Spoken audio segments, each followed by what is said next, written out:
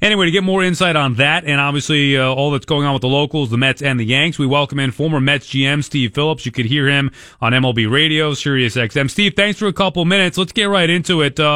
Give me the update with the Osuna, or not the update, but the latest with Roberto Osuna. I've been following your tweets on it, and you can follow Steve at Steve Phillips GM on Twitter. Are you surprised with the package the Blue Jays got in return for trading Roberto Osuna, who's had these issues with domestic violence? Well, never in my wildest dreams would I have thought this could be the return that they were getting. I mean, think about this. Osuna's in the midst of a 75-game suspension for domestic violence. We don't know exactly what he did, but we know that he approved and accepted, without an appeal, a 75-game suspension for what he did, whatever that was. And so he's in the midst of serving that. He's eligible to come off and pitch on August 5th. The Blue Jays looked at it and said his court case isn't resolved yet. His next hearing is Wednesday, August 1st, which is after the trade deadline. And they looked at it and said the likelihood is that this is not going to be resolved by August 5th. And it feels like bad form to have him come back and pitch in a game while there's a domestic violence, a domestic assault case against him pending in the courts. And so I think ownership ended up saying, listen, let's cut our losses on this, get what we can, but it doesn't feel right to have him pitch. And, and I understood that. Like, for a lot of times, I think people are open to redemption stories. They're open to second chances. And, look, I've been given them, and I'm grateful for them. But sometimes that second chance is better served in a different location. And so, I think they decided, let's see what we can get if we can at least cut our losses.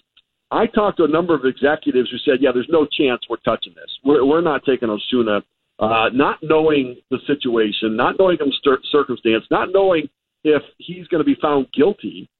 There's no settlement in this yet. And so the Astros did what desperate people do that lose out on Alex Colomé, that lose out on Calvin Herrera, that lose out on Zach Britton, and lose out on Jeurys Familia.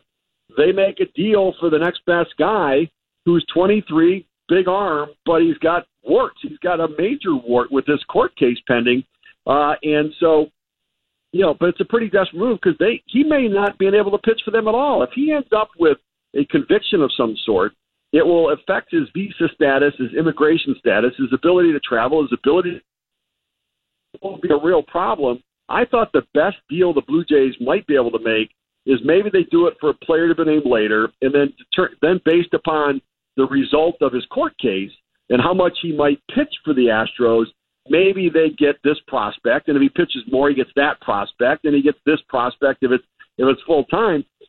But instead, they get a replacement for Osuna, kind of your problem for my problem, with Ken Giles, who's got big closer stuff, prone to the emotional blow-up and breakdown. But he's got closer stuff. He's pitching a World Series in 2 years of control, and they get two prospects. I thought the Blue Jays did a great job, and for the Astros, they did what a lot of teams wouldn't do, and we'll see whether or not it works. Boy, that is a big-time risk, Steve. And he would be, let's just say that he's not getting in trouble here with the law. He is eligible to pitch in the postseason, so I understand the lore of that. But that's a big chance, taking a guy who's going through the ongoing court stuff. And to your point, if a lot of GMs or teams around the league or executives around the league weren't interested in taking a chance on Osuna, then how the heck did the Blue Jays get so much back for him? Yeah, I don't know. That's the desperation piece in this. I think that's when you lose out, and the Astros are looking at it saying, we've got a problem at the end of the game. We've got nowhere else to go. Raciel Iglesias isn't available. And what I wonder is, why didn't they just overpay for one of the other guys where at least you've got some predictability? Because for Osuna, the risk is he doesn't pitch for you at all.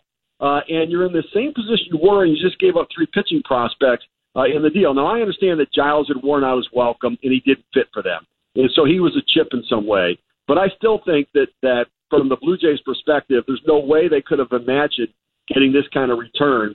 And, listen, David Paulino is their 23rd best prospect. He's got a good arm, pitching at AAA, got a little time in the big league. And then the Hector Perez kid pitching at AA. He's got swing and miss stuff. Their 10th best prospect. And so really nice return. And it makes you sit and wonder, tell me again why the Mets traded Familia when they did. Well, why did that doesn't make any sense to me at all. Yeah, well, that leads me to my next question. We're talking with Steve Phillips, former Mets GM, currently MLB Network Radio. I mean, Steve, at the time, now I don't know enough about these prospects. It's not my job to analyze all these systems. What I do know, though, is that usually, nobody knows what the prospects, even the guys whose job it is to analyze these prospects, it's hit or miss. So the Mets get some international money back. They get a couple of prospects, whatever. And they were getting raked over the coals. I get it. Nobody trusts them. But then I see Britain get dealt from the Orioles to the Yankees, and they get 2 top 15 guys and another. Now I see the Osuna stuff. How is it possible that the Mets get such what seems to be a feeble return for Familia when everybody else is getting an arm and a leg for these relievers? Yeah, here's the thing. Like, the return that the Mets got are functional pieces. That's not really the issue. And even if they turn out, where the prospects that get that are great, and they get the money freed up, and they go buy an international player that turns out great, it's still, in my mind, the end doesn't justify the means. The issue is, what is the process? Right? You hear players talk about it all the time. I don't worry about the result. I worry about the process. I have to do the right thing. And so it wasn't hard to do the math on the closers market and understand that once Zach Britton went, that Familia would have been the next go-to option as a big arm at the end of the game. Now, some people might use him as a setup guy. Some people might use him as a closer. And if the Astros didn't get Zach Britton, then they had to go somewhere else. And it seems to me that Familia would have been a great option for them to go to. Like, he would have been the guy. And the Cubs, at the end of the game, I think still have some issues there. I thought maybe the Cubs would jump in on that as well. The Dodgers are desperate for an eighth-inning guy right now. And I just thought that they might have been able, by being a bit more patient. And look, we'll never know. But my experience is that waiting would have created more of an urgency in the market, and that he would have, within the supply and demand scale that's out there, he was plan B to Zach Britton for everybody. And when you take plan B out of the mix, then plan A gets paid more because there's no reasonable alternative. So the price for Britton goes up because Familia's off the board, when if you hold Familia, Britton goes for whatever that value is, and then everybody changes their attention to Jeurys Familia, and that's where they can drum up some better value. I think the deal they got may not be bad, but I think that deal would have been there now just as it was there 10 days ago. Right, so it leads me to why and how. I mean, look, I know that it's 3 guys. Maybe that's the issue, but you do have an experienced guy in Ricciardi and certainly in Omar Minaya. Was it that they valued the international money and they weren't going to get that somewhere else? Was it that they valued those particular guys in Oakland, that they were feeling that that's better than anything else? Or was it that let's do this now in case we go throw Familia out there and starts to get lit up here in the next couple of games, or maybe gets hurt again? I mean, is it a combination? As a GM, Steve, take me through that process of how and why would they do that? Because I have to assume that they know what we would assume, that the closer you get to the deadline, more desperate teams come. Usually they overpay. Yeah, so it's hard to know what the dynamic is right now in the front office. You've got 3 guys that I respect immensely. Great respect for John Rico, one of the finest, nicest gentlemen in the game, very smart guy, quality administrator, and an organizer, and a guy who really has a great feel for order and process in a lot of ways. Ricciardi is an outstanding talent evaluator. He's a good communicator. Omar Minaya, one of the best evaluators. He's a buddy and a guy that I've got great respect for, one of my former assistants. So, I mean, these guys are guys I have tremendous respect for all 3 of them. I don't know the guiding process right now as to how it's working, whether ownership is guiding and playing the sort of role of coordinator or quarterback, trying to say, okay, you gather that information, or you gather all the information, come back to me. And it seems to me that where they got to was they tried to do some calculation about what would be a fair return for Familia. And that's a good calculation too. Like, what is it that we can expect?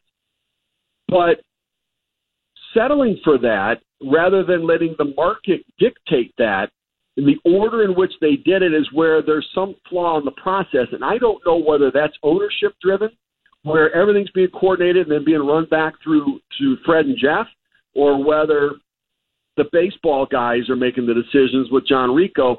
That part's really unclear. And so, look, they may end up getting just a fine return, And it may be better than any other deal they could have gotten in any players if they had waited. That to me is not really the issue. The issue is just timing and process and what's the right way to do it. It just seems to me, and most of the people that I've talked to, executives in the game, that waiting would have provided them a greater sense of urgency in any deal.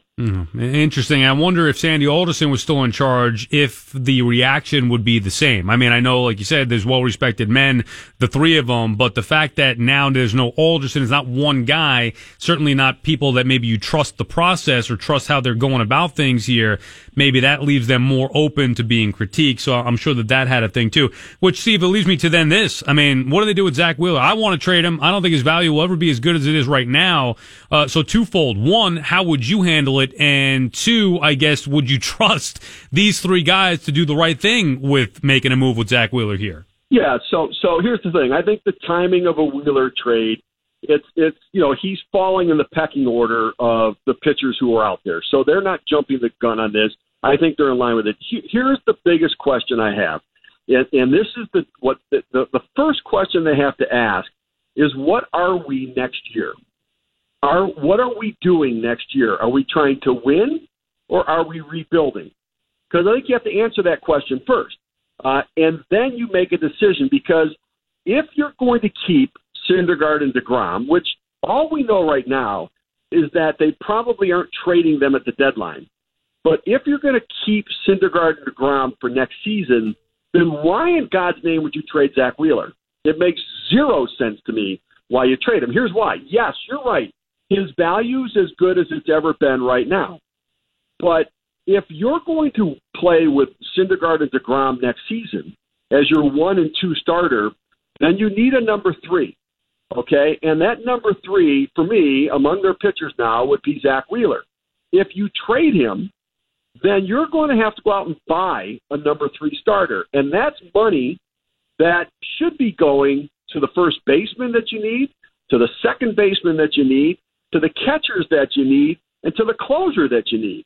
So if you feel like you're going to compete next year, then you can't trade Zach Wheeler, because you need to free up free agent dollars not to sign another number 3 starter and have some prospect in your organization you got for Wheeler, because that number 3 starter you're going to buy takes away the money you need to add for your offense. Well, what about Steve? What about going with Steve and Matz? And the Mets have, according to some reports, I guess Buster Olney reported that they're not going to trade Syndergaard and DeGrom, like you mentioned, by the deadline, and they want to contend next year, which also, then he said it's unlikely that Wheeler will move. I'm of the thought process, I want to contend next year, but I want some balance. And if I can get a position player prospect back for Wheeler, I'm okay with going into next year with DeGrom, Syndergaard, Matz, maybe move Lugo to a starter. Right. And if I had to live with Vargas as a 5th starter, I could deal with that if you're well balanced everywhere else.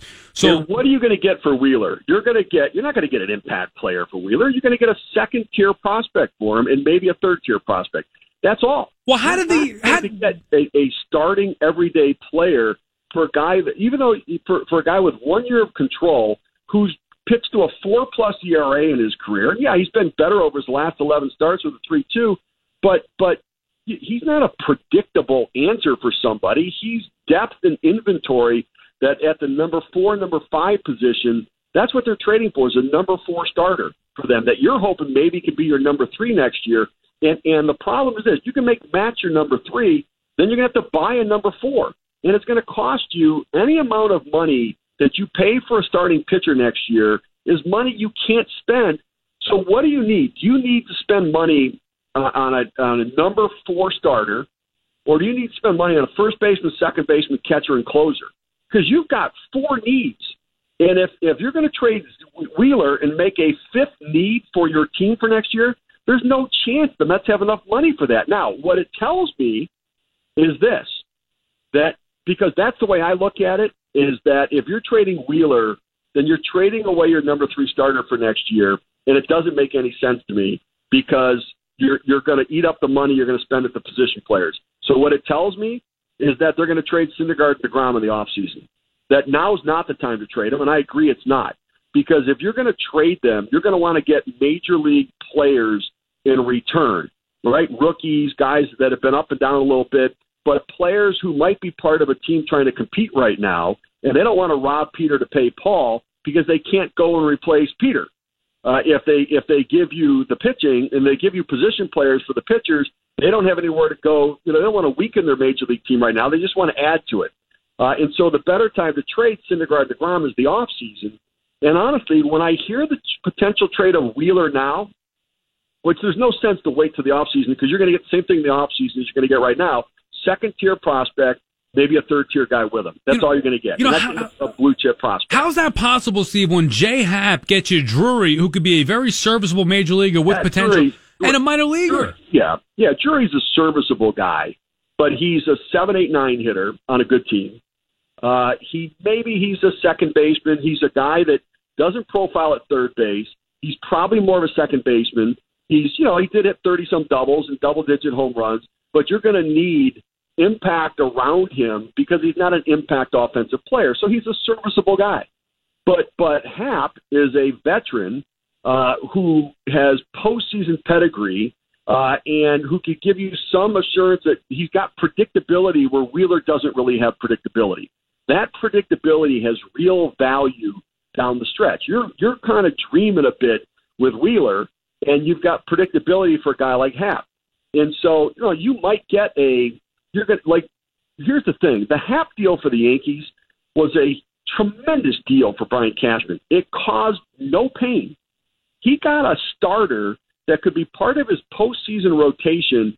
And usually when you do that at the deadline, you feel some pain for what you gave up. It was a completely pain-free trade. I mean, Billy McKinney wasn't going to do anything for the Yankees in their outfield with all the guys that they have. He was a non-factor. And honestly, with Andujar's emergence, Drury was a non-factor. He didn't factor anymore. He was protection in case somebody went down. So he gave up backups for an impact guy. So you look at him as better than that. For Brian Cashman, those were backup players. They weren't impact guys for him. They weren't starters on a first division team. They were starters on a second division team. Steve, give me a couple of quickies before we let you go. Give me what it's going to take to get Real Muto. I mean, I don't know if the Marlins are really going to deal him. I know the Nats are asking about that. I was saying that the Mets, if they're going to be aggressive here, figure out a way. I don't care if it takes Rosario or Nimmo, figure out a way to get Real Muto. What would it take for the Marlins to part with JT Real Muto? Oh, it's going to take, here's the thing. They wanted, in the spring, they wanted Soto and Robles from the Nationals. So Victor Robles, their top prospect, and then that other prospect who's turned out to be a superstar in the big league, Soto is the other guy that wanted the deal. So it's going to take, it's a Nimmo and Rosario. It's a Nimmo, it's a Conforto and Nimmo. It's a huge deal. Now, I personally think that they should make their move now. And move Real Muto. I think they should move Bear Claw. I think that they shouldn't worry about any of it now. They should get whatever they can for guys at peak value. But I don't think the Mets have a legitimate ability to make, because once you do that, you've wiped your system out completely. And what they need to do is to continue to replenish the system while trying to compete at the major league level. To empty it to try to compete. And then fall short because you need a lot more than Real Muto, put you in a bad spot. So the Mets are in a tough spot. They're stuck in between. They either have to completely gut it and rebuild it, or they're going to have to spend beyond any level of comfort that they have, hope that it turns into winning, and then they chase breaking even instead of budgeting to break even and hoping that it works. Because, that's typically the plan, is budget to break even. If we win, we make money. If we lose, we cut our losses with trades at the deadline and try to get back to breaking even. They've got to spend beyond making money and then hope that it works. And then if not, cut it like heck, see if you can't make trades, cut back and try to go that route. But they're kind of stuck in between, and you're kind of damned if you do and damned if you don't for where they are. Yeah, and I don't want to hear that. And I don't think any Met fan wants to hear that. What I want to hear is go out there and fix this thing. I mean, I don't care if you get them. Look, they have to do a combination of both. Draft and develop. Get creative with bringing in some trades, and obviously free agents. And there's no excuse, Steve. There's no reason. You look across town, the Yankees, they lose Aaron Judge for 3 weeks. They're going to go out there and get another bat. The Yankees need a starter. They go get it. They need a bullpen arm. They go get it and add to the already 3 all-stars that they have at the back end of the pen. Mets need a superstar. They need more than that, as you mentioned. They got to go do it. I mean, Machado, Harper, no reason why they shouldn't be in on these guys plus more, Kimbrel or whatever. And again, not just about spending, but about getting creative, which is why I brought up Real Muto, or you could bring up others. They need multiple avenues to try to bring in some good ball players here. Yeah, they do.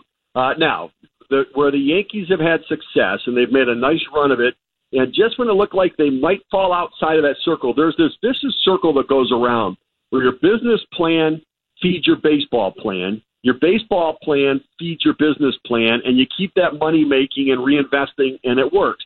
The Yankees got close to where they got in trouble, and Brian Cashman did an amazing job at the same time getting the business plan back in line and sparking the baseball part of it. Amazing job. The Mets business plan and baseball plan are out of sync right now. The baseball isn't successful enough to feed the business side of it, and then therefore the business side of it isn't going all that well to then spend money on the baseball side of it. And so they've got to find a way to either replenish with young kids to get the baseball side going while the business plan isn't making as much money to start to win again and generate. Now, when they won back in 2015, they had all those young kids, right? They had all the young kids on the pitching staff. It was an affordable team, but it got out of sync again. And now they've got to try to find to get both of those circles going around at the same time so that they can feed each other. And you might have to jumpstart it by spending more money than you want to hope that the baseball plan gets kickstarted to then feed the business plan. Or you tear it all down, start over again, pare down the payroll, go with young kids. You're going to lose. You know you're not going to make money, but you're not spending a lot, and hope that your young kids can rebuild it. Those are the two choices. Thanks, Steve. I appreciate the time as always. All right, you got it. My pleasure.